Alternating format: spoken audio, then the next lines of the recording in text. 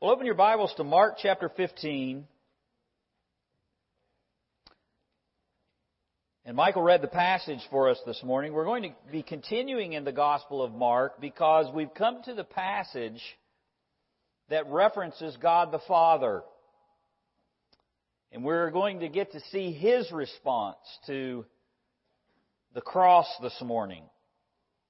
I'm always amazed at the providence of God, how He weaves it all together. This was not planned that we would, at least not from my part, that we would land on this passage on Father's Day.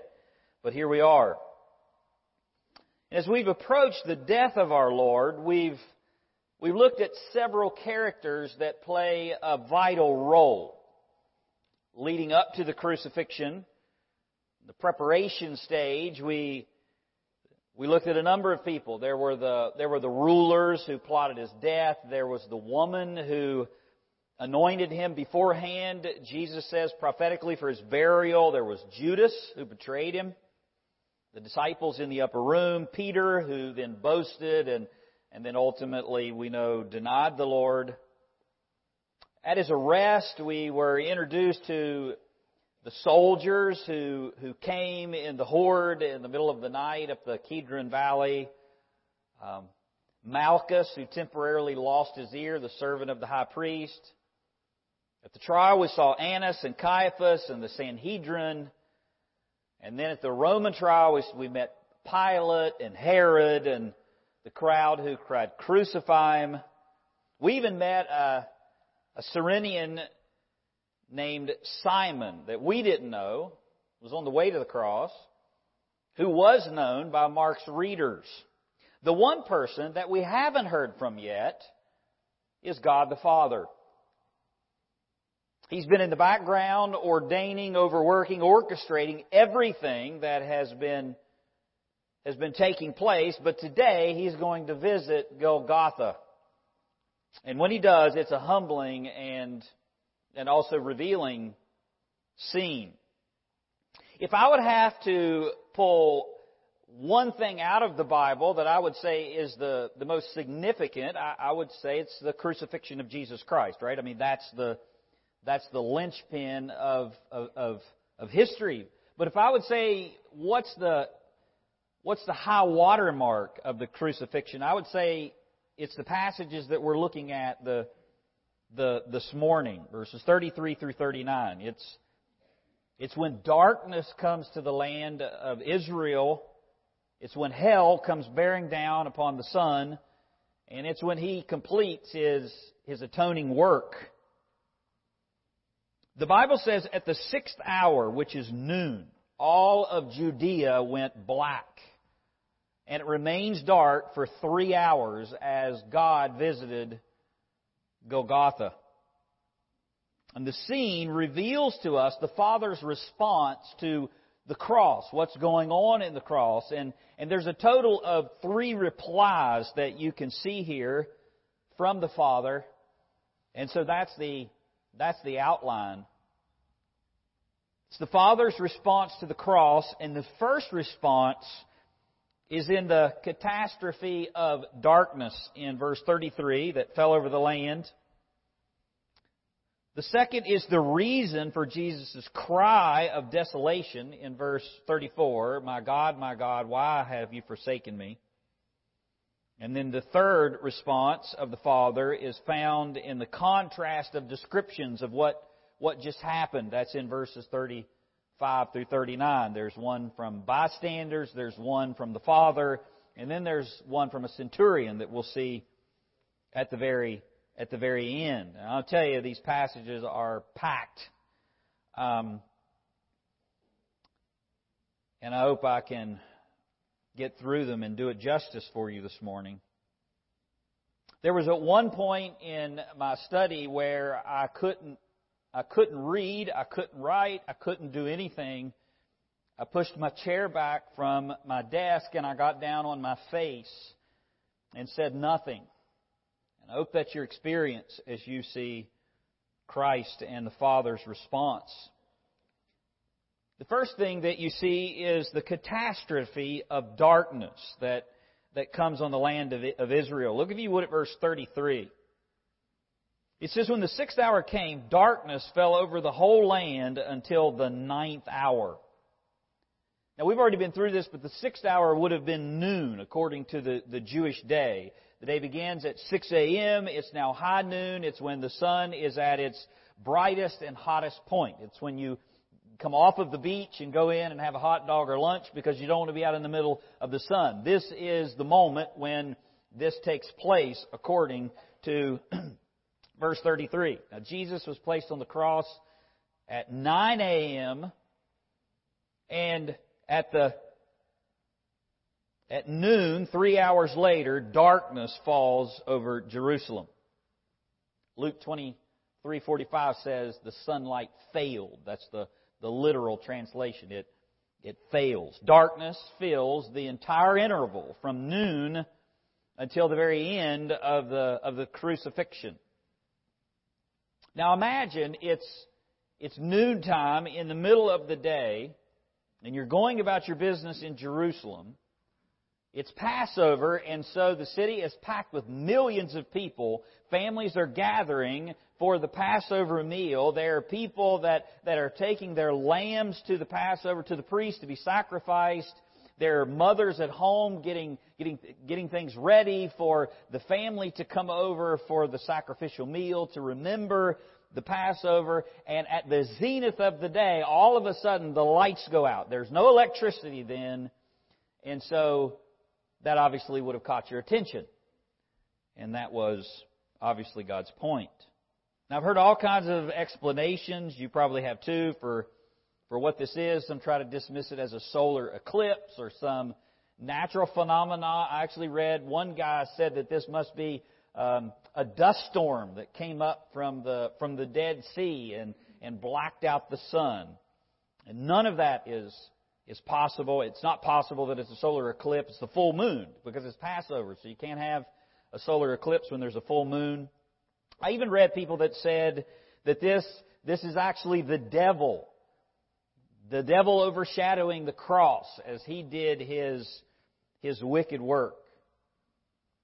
The Bible rejects all of those things outright. This was a miracle. This was not a natural occurrence. This is not a dust storm. It's not an eclipse. It's impossible. And the devil's not doing anything. He's in the corner somewhere sucking his thumb. He doesn't want the cross to take place.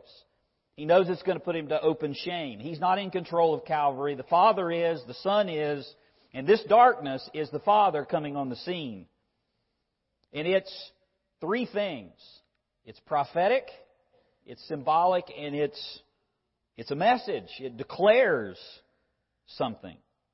It's prophetic because it echoes what was foretold in the Old Testament would happen. It's symbolic because of what happened at the first Passover.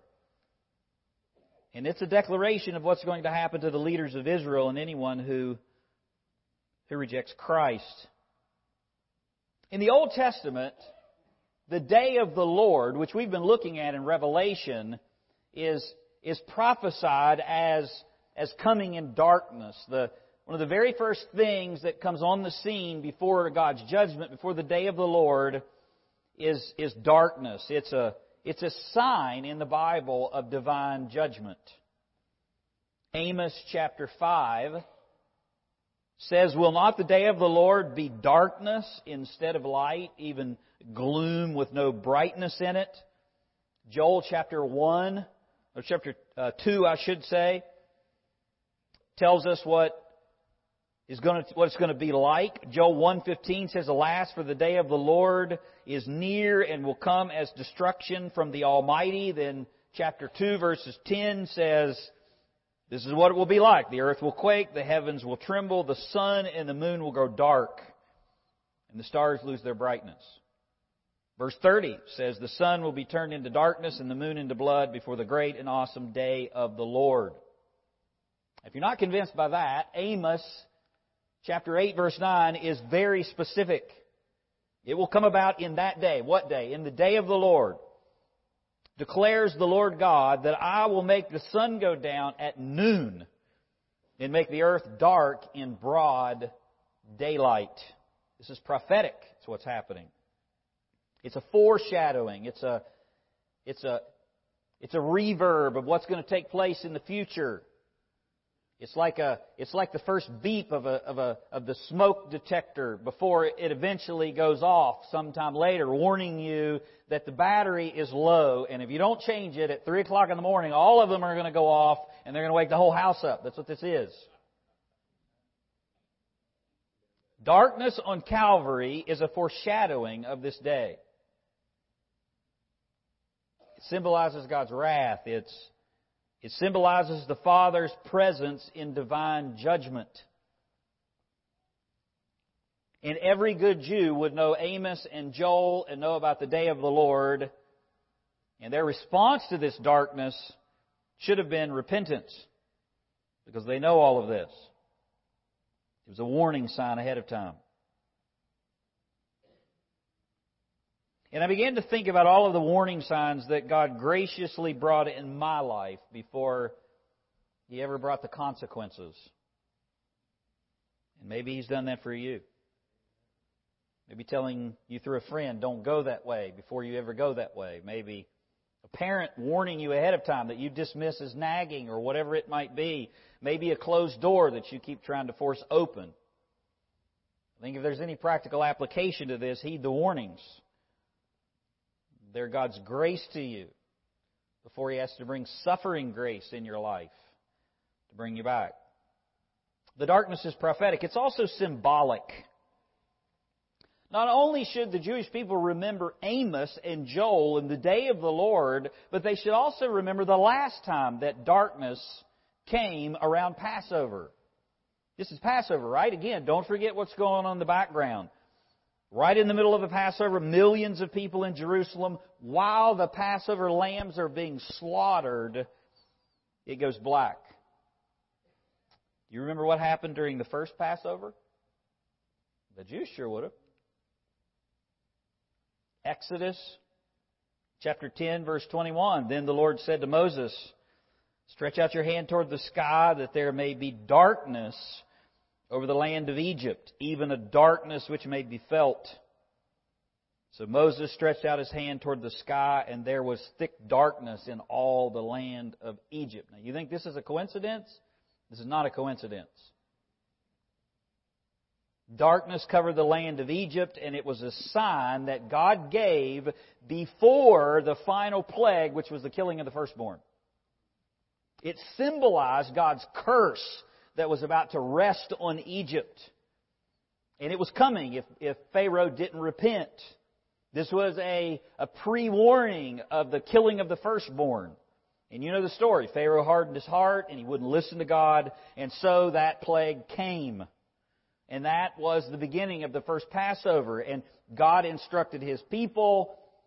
He warned them, this is coming.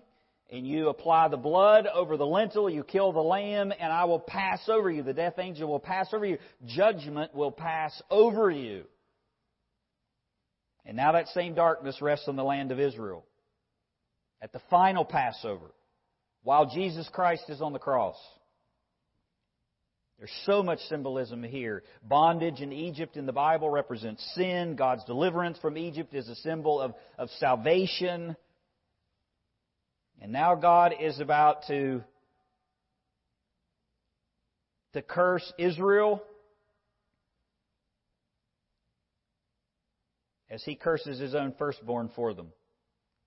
But before He does, He warns His own people not to harden their hearts. You see the amazing, unfathomable grace here? I mean, the cross is filled with opportunity after opportunity, pleading after pleading to stop, to turn around, to wake up. And in their hardness and their blindness, they just plow right on. God might be doing that for you as well today. This message is a plea. Listen to God's Son and don't harden your heart. Sadly, the leaders of Israel were just like Pharaoh. They even reject this final call, and so God declares their end.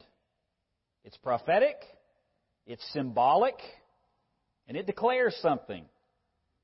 Look, if you would, at Mark 15, verse 32. Look at the verse right before verse 33, right before the darkness comes. What are the leaders of Israel asking for? Verse 31 tells us who's talking. The chief priests, along with the scribes, they're mocking Him, saying He saved others, He cannot save Himself. What do they ask for? Let this Christ, the King of Israel now, come down from the cross so that we may see and believe. They ask for a sign. And the sign would be that Jesus would come down from the cross. This has echoes in my mind of Satan when he takes him up to the corner of the temple and says, "Cast yourself down. You won't be hurt." This sudden darkness is the sign that they requested. It's just not the one that they asked for. It's also a confirmation of Jesus' words. After they asked, when the 6th hour came, darkness fell over the land. They didn't get that sign, but God gives them another one. It's a sign declaring what was coming.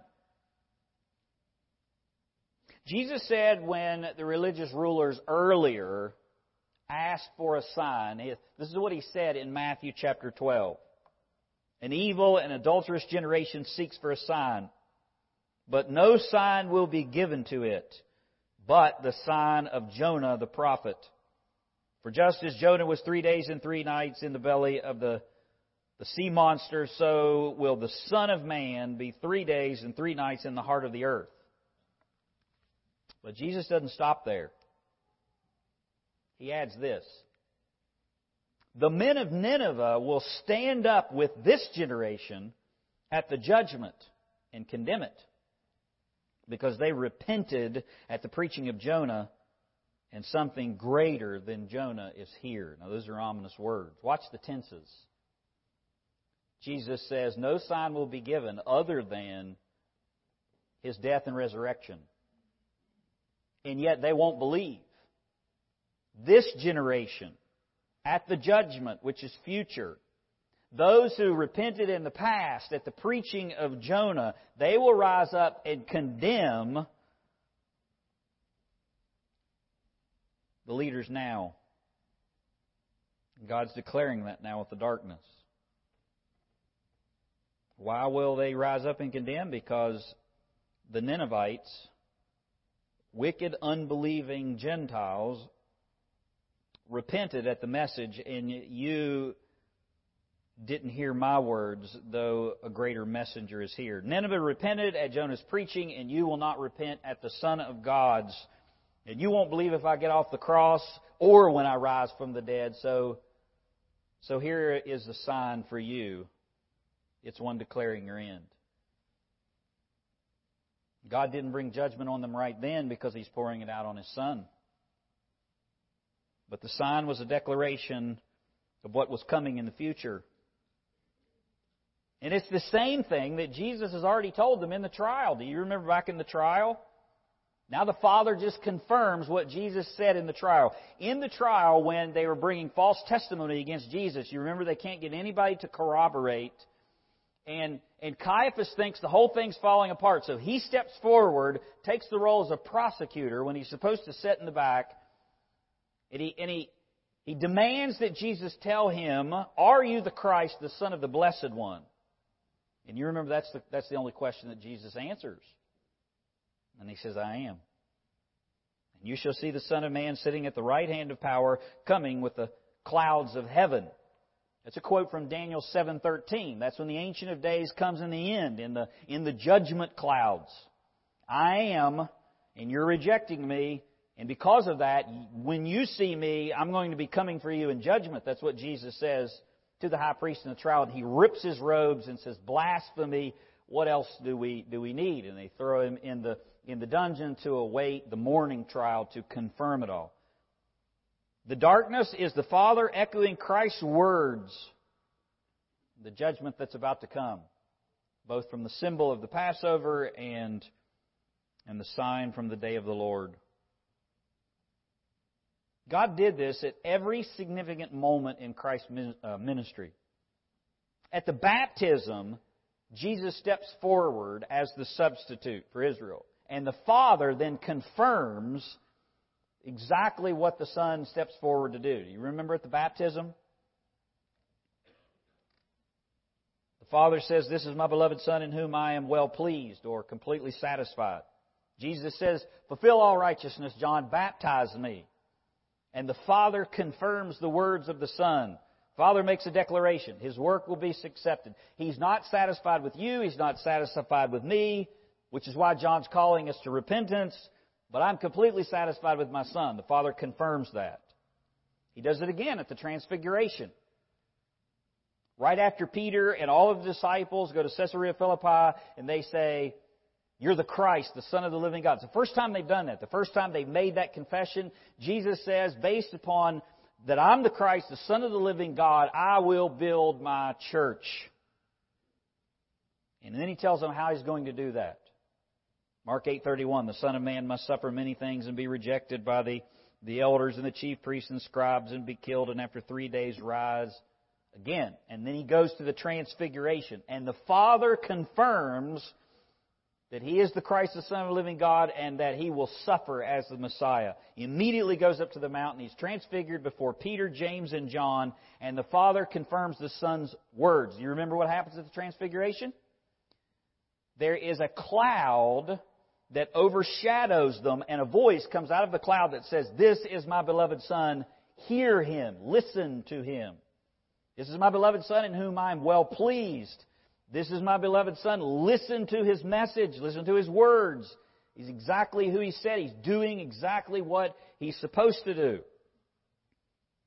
And now at the cross, when the Son is completing that work, the Father shows up again in darkness and confirms the words of the Son, the coming judgment that will come by the Son on the last day. And you and I don't need a sign like that. You say, "Wow, if I had a sign like that, I'd repent." I mean, if God spoke to me audibly, I would just drop everything and repent. If the sky went black like that for me, if I saw Jesus walk on water, Peter says we have something even more sure than all of those things. You wouldn't believe then.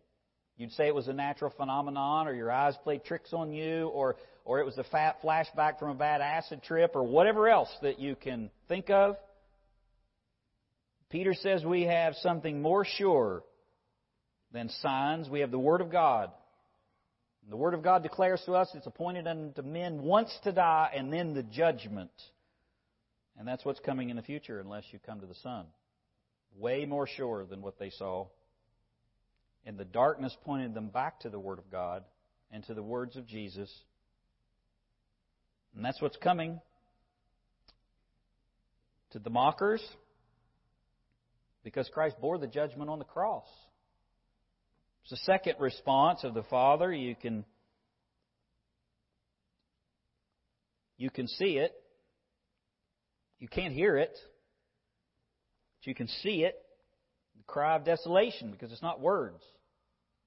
Look at verse 34. It says, "At the 9th hour, 3 p.m., Jesus cried out with a loud voice, 'Elahi, Elahi, lama sabachthani,' in Aramaic. 'Eloi, Eloi, lama sabachthani' in Greek. And Mark translates it for us. 'My God, why have you forsaken me?'" By this time, Jesus has already made 3 statements from the cross. "Father, forgive them, for they know not what they do." It's the first thing He says. First things out of His mouth after the scourging, after they put Him on the cross, is, "Father, forgive them, for they don't understand what they're doing." The second thing He says is to Mary, His mother, and John. To Mary, He says, "Woman, behold your son." To John, He says, "Behold your mother," because Jesus' brothers were not believers yet. Mary is a believer. And so He commits His mother to John, even though there's other family members that are there. And the family that you have in the family of God will stick closer to you than your blood. You remember that. The third thing He says was to the thief dying on the cross. "Today, you shall be with me in paradise." And now He makes this fourth statement at the very end. my God, why have you forsaken me?" One commentator said this is a cry of dereliction. It's taken from Psalm 22. Psalm 22 says, my God, why have you forsaken me? Far from my deliverance are the words of my groaning." And Jesus cries out in agony and in affirmation. Don't miss the fact that Jesus quotes the words of Scripture.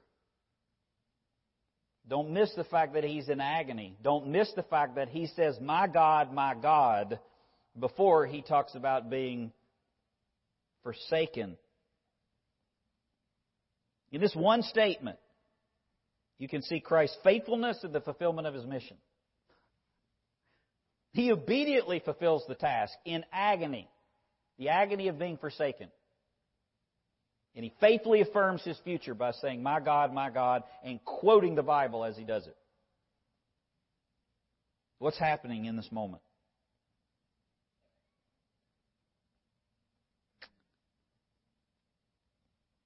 I shuddered thinking about it. This is the moment when Jesus took divine wrath for sinners. It's the only time in the New Testament where Jesus uses the term God instead of Father.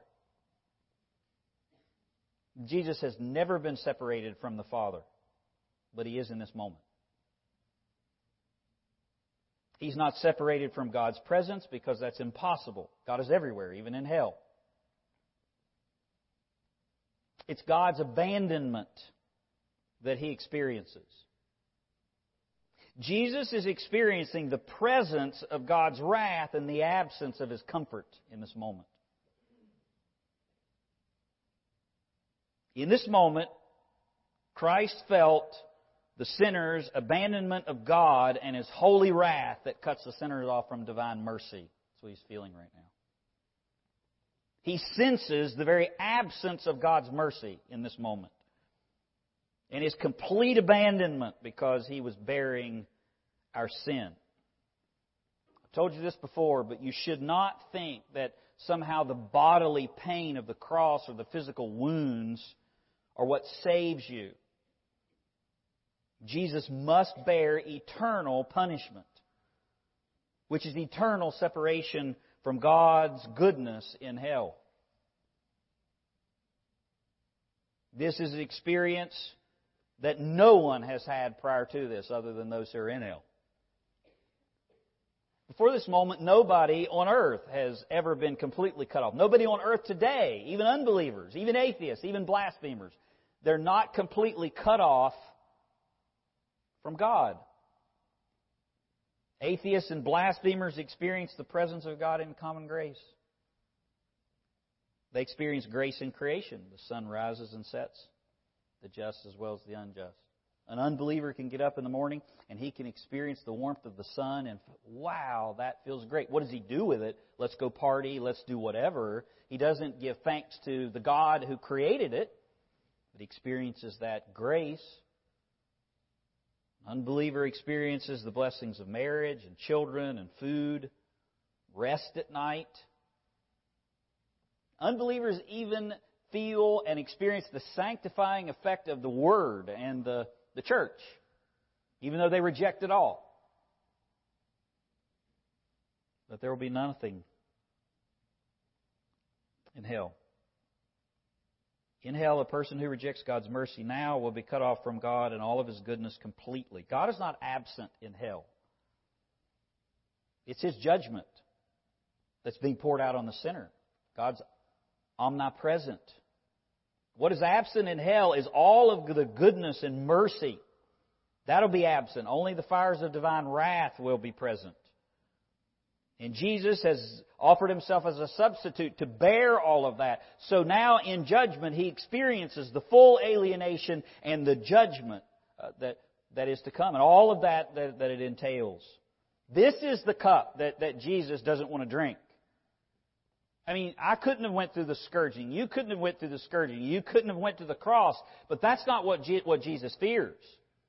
What He cries out to God for strength for, what He prays to be strengthened to do. This is the cup.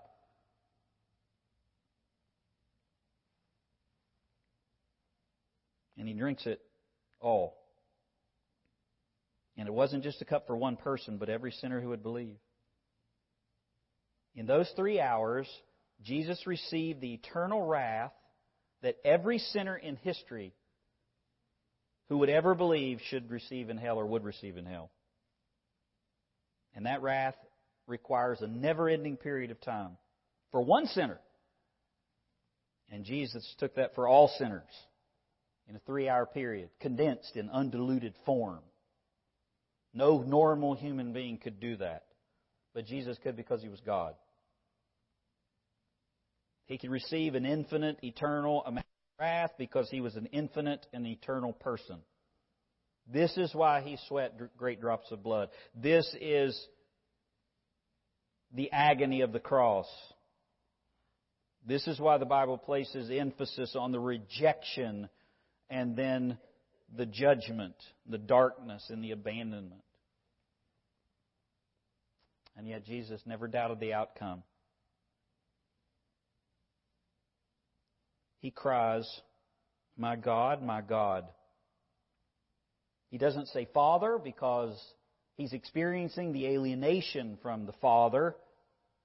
But He never doubts that there is a God and God is His, and He never doubts the ending.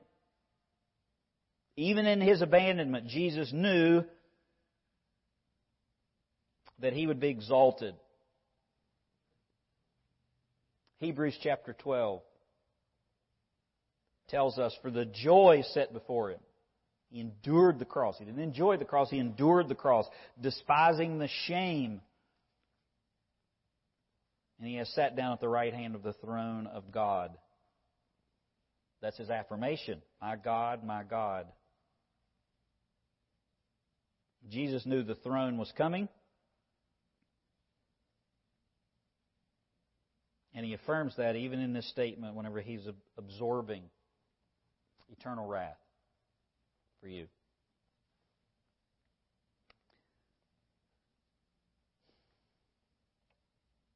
Look, if you would, at the third response. There's a contrast of description. Jesus knew the throne was coming, and the Father does as well, and the Father responds, and so do two other people. There are three responses to what's happening at Calvary, described by three distinct people. There's the detractors who ask a question in verse 35. Look at verse 35. When some of the bystanders heard it, heard what? Heard what Jesus just said with a loud voice. When some of the bystanders heard it, they began saying, "Behold, He's calling for Elijah." And someone ran and filled a sponge with sour wine and put it on a reed and gave him a drink, saying, "Let us see whether Elijah will come and take him down." Mark says the bystanders, that includes the crowds, the leaders of Israel that were there, that were hurling, mocking, and now we find out, how will people who are witnessing this supernatural darkness, how are they going to respond? Are they going to remember the darkness of the Passover? Are they going to remember the coming day of the Lord? Are they going to go, "Wow, what do we do?" Well, here's your answer. At the end of 3 hours of darkness, they don't repent. They don't repent at the Father's presence, and they don't repent at seeing the Son's suffering. The minute the darkness subsides and they hear Jesus cry, they begin the mockery again. They heard Him say, "Eli, Eli," and they thought he was crying for Elijah. There's a lot of Jewish traditions, superstitious stories about Elijah. And you remember Elijah didn't die. He was one of those in the Old Testament that didn't die. He was taken up into heaven. And so because he didn't die, he was taken up into heaven, there's all kinds of Jewish superstitious stories that Elijah will come and rescue the righteous whenever they're in need. And they think that Jesus is calling on Elijah, and they're saying He's calling on Elijah to rescue him because he's righteous. Let's see if Elijah will come and take the righteous one down. I think that's the idea here.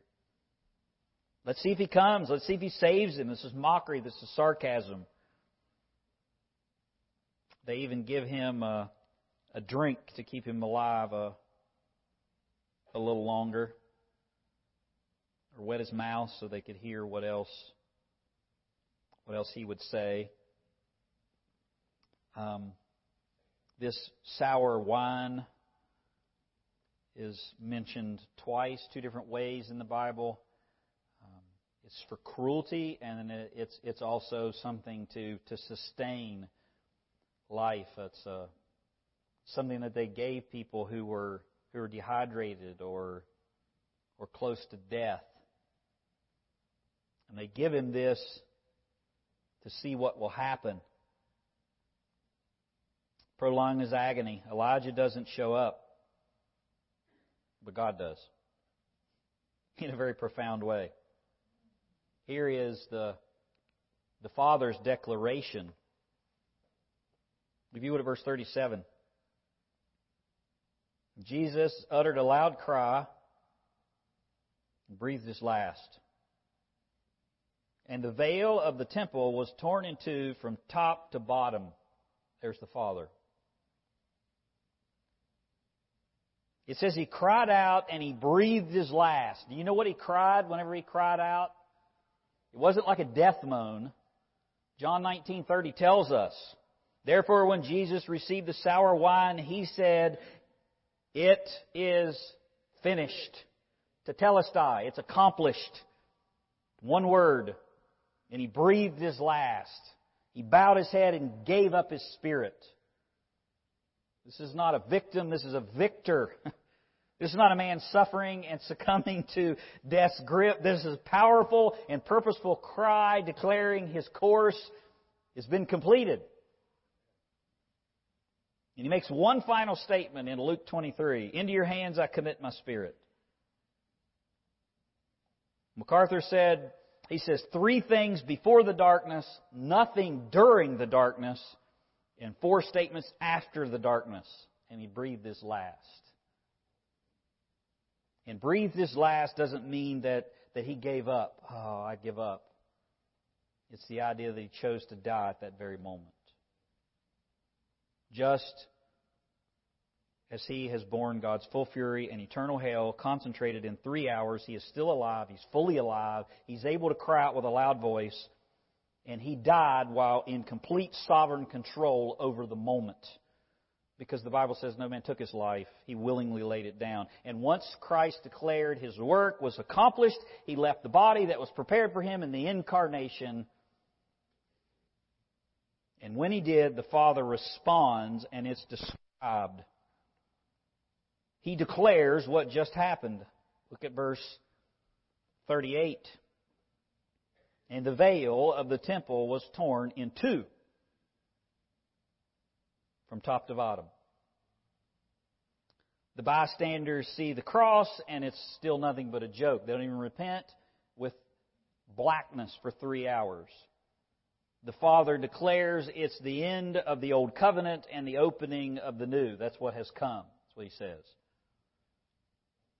Now again, don't forget what's going on in the background.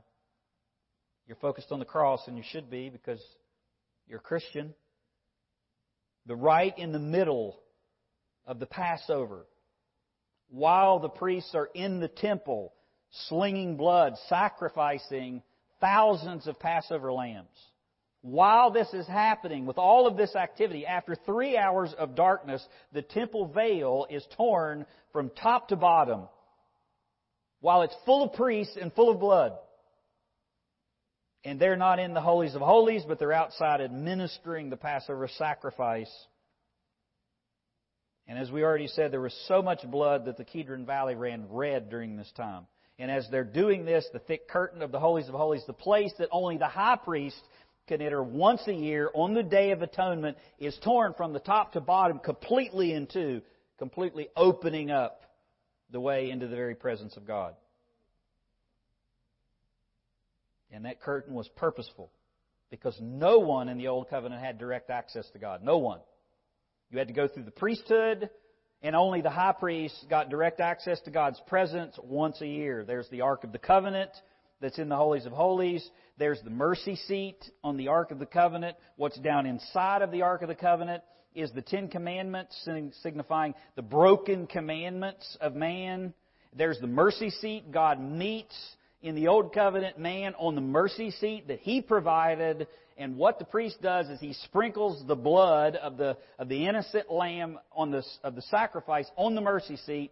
The presence of God hovers above the Ark of the Covenant with the broken commandments, and the holiness of God, the broken law of God, and blood between them. So when God looks through the blood, He doesn't see the broken commandments and bring judgment on the earth. And that is behind a curtain, separated, and now that has been flung open.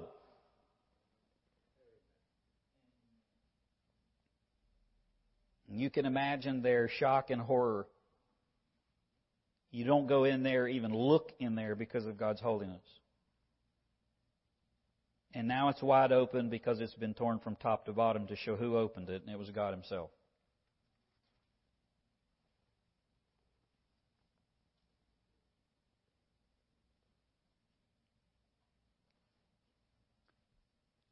The writer said at 3 p.m., at the very moment God sacrificed His own Passover lamb and Jesus Christ made full atonement, God interprets it by this act of opening the temple and ending the Old Covenant.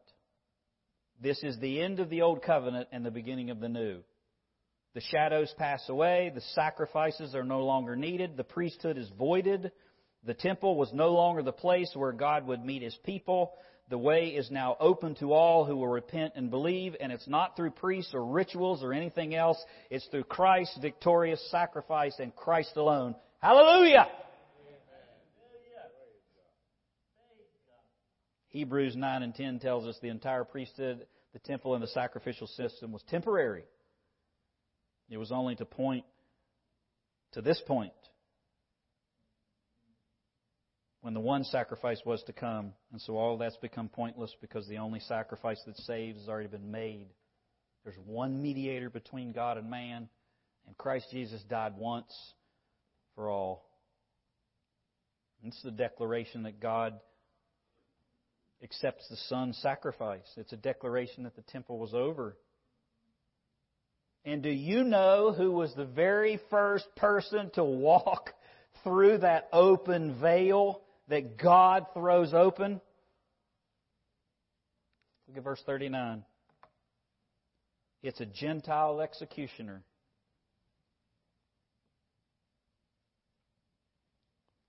When the centurion who was standing right in front of him saw the way that he breathed his last, he said, "Truly this man was the Son of God." The priests performing the rituals see the holies of holies being opened up. They see the darkness. They don't make this declaration. The first one who does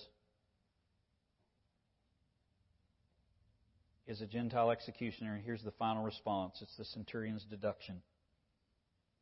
This man was not a believer before the cross, but he leaves the cross a believer. This man's probably the one that's in charge of the execution. He's a centurion, so he's a commander of at least 100 men. He's been there the whole time. He's been there during the trial. He was probably there during the arrest. He saw the scourging, probably oversaw it. He saw the mocking. He heard every statement that Jesus made. He saw the darkness. He saw Jesus not retaliate. He saw Jesus being willing to receive it. And now he sees the end and he hears Him declare it's accomplished and then die. And he draws his conclusion.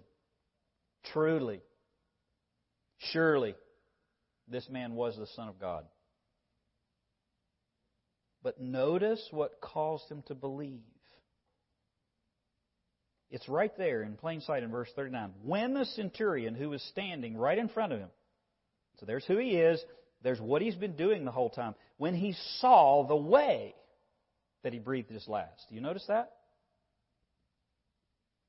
When this centurion saw that he expired in this manner, it's the best way to read that.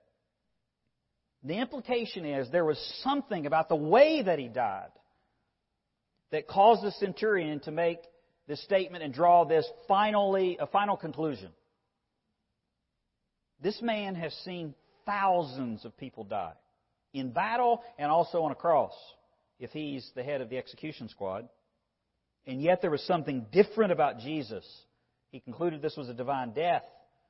He affirms that Jesus didn't expire. Jesus chose to die at that moment. He was alive and then he chose to die. He left his body.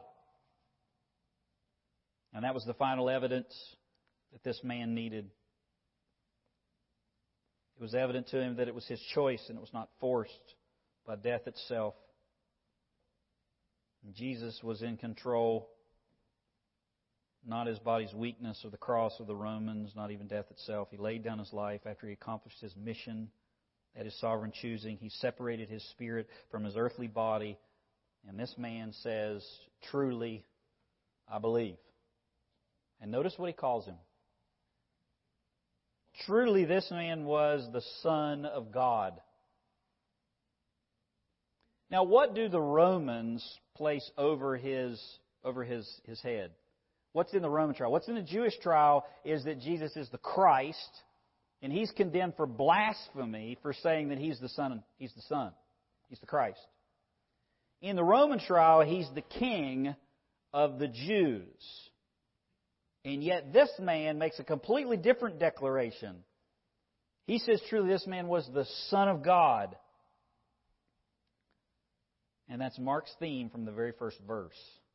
Mark 1:1, the beginning of the gospel of Jesus Christ, the Son of God. Mark says, here is the beginning record that I'm going to write to you, the good news of the Son of God. And we've been walking through that for 15 chapters, line upon line, word by word.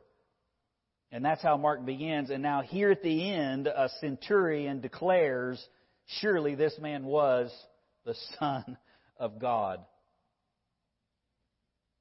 The first two people saved at the cross were a blaspheming Jew, a criminal, and an unclean Gentile, a thief and an executioner.